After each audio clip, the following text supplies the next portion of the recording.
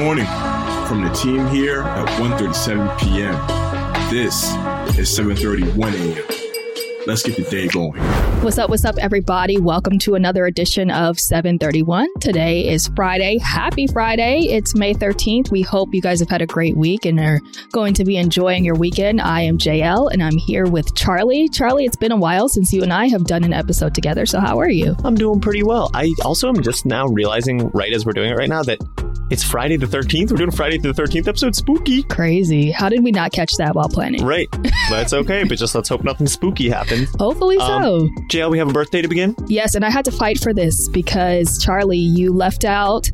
Who did you leave out again? I left out James Brown's birthday one day, but there was a good reason. I feel like there had to have been a good reason. I love James Brown, but you're right, and I'm sorry. So we had to do this. It's Stevie Wonder's birthday. Like, the legend Stevie Wonder. Charlie, what's your favorite song? Whoa, that's such a good question. It's like the Stevie Wonder song that I feel like I've stuck in my head when I'm just kind of thinking about Stevie Wonder is Isn't She Lovely? But I could definitely, I don't know. I think everything on Songs in the Key of Life is one of the best albums of all time. So I feel like I always say this on the pod, but I don't always do it. But I'm going to make sure to listen to Stevie Wonder tomorrow in honor because I love him. And I guess for me, I'd have to say it's a tie between Superstition and That Girl.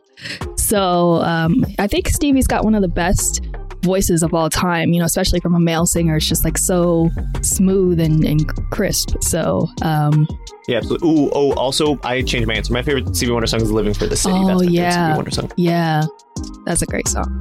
With that, we can transition pretty easily into some music news of the day. Everybody knows this, but we're going to tell you it's finally here. Kendrick Lamar's new album, the first project in over 5 years, Mr. Morale and the Big Steppers, is finally out. At the time of recording, we haven't had a chance to listen to it yet, but the man has never put out a bad album. I feel so confident that it's going to be amazing. I'm going to be listening all day today. I'm really excited about it. I like to kind of save the new releases for like the nighttime when it's winding down, get a little glass of wine, you know? Absolutely. And I feel like with the way all of Kendrick's music, but also some of the run up to this, I imagine this is going to be a pretty cerebral sort of album. Like, I don't think it's going to be just like a vibey album. I imagine it's going to be like a critical listen. So I think that sounds like a good way to do it.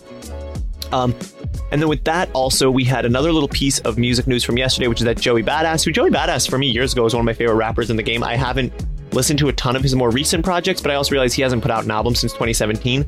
But yesterday, Joey Badass announced a new album and a tour.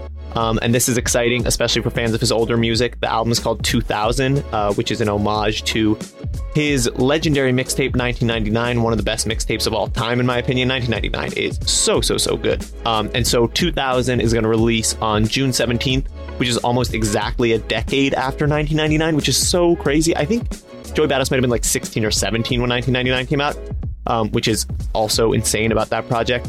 He has a single out right now called The Revenge, and this is his first album since 2017's All American Badass.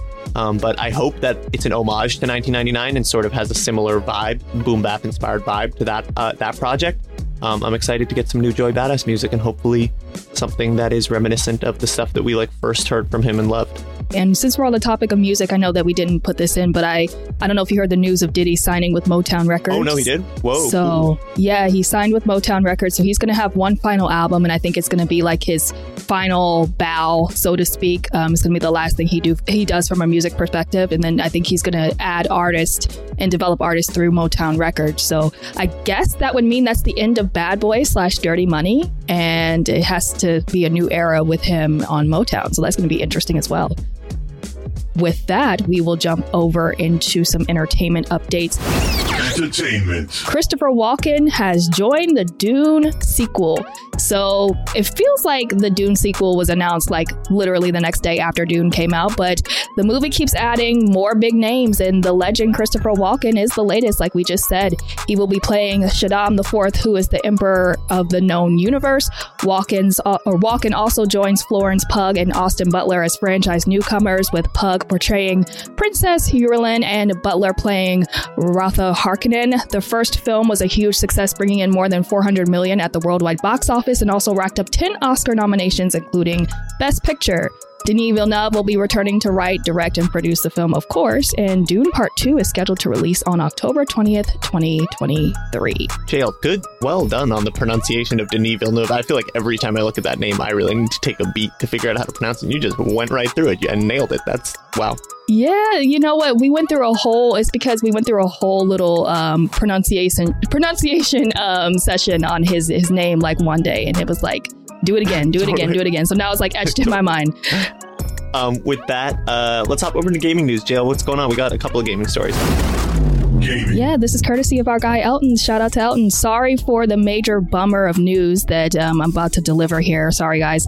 Yesterday, gamers got hit with some major delay news for 2 AAA Xbox exclusives. Those games are currently being made by Bethesda Softworks. Redfall was supposed to drop later this summer, and Starfield was set for launch on November 11th. But now both games have been pushed out of 2022 completely and are now set to release sometime in the first half of 2023.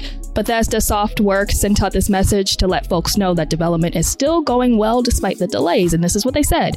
The teams at Arcane, Austin, and Bethesda Game Studios have incredible ambitions for their games, and we want to ensure you that you receive the best, most polished versions of them. The delays are disappointing, but who wants a bad game? So guys have no other choice but to wait, but it'll be worth it. Yeah, and then in news that is not about a delay, about a game that we are getting an alpha for, Multiversus is getting a closed alpha test next week.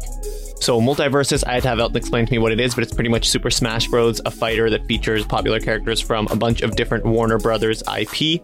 They're going to be conducting an invite-only play session that will start on May 19th and end on the 27th. And so Elton caught me up on this, if you haven't heard.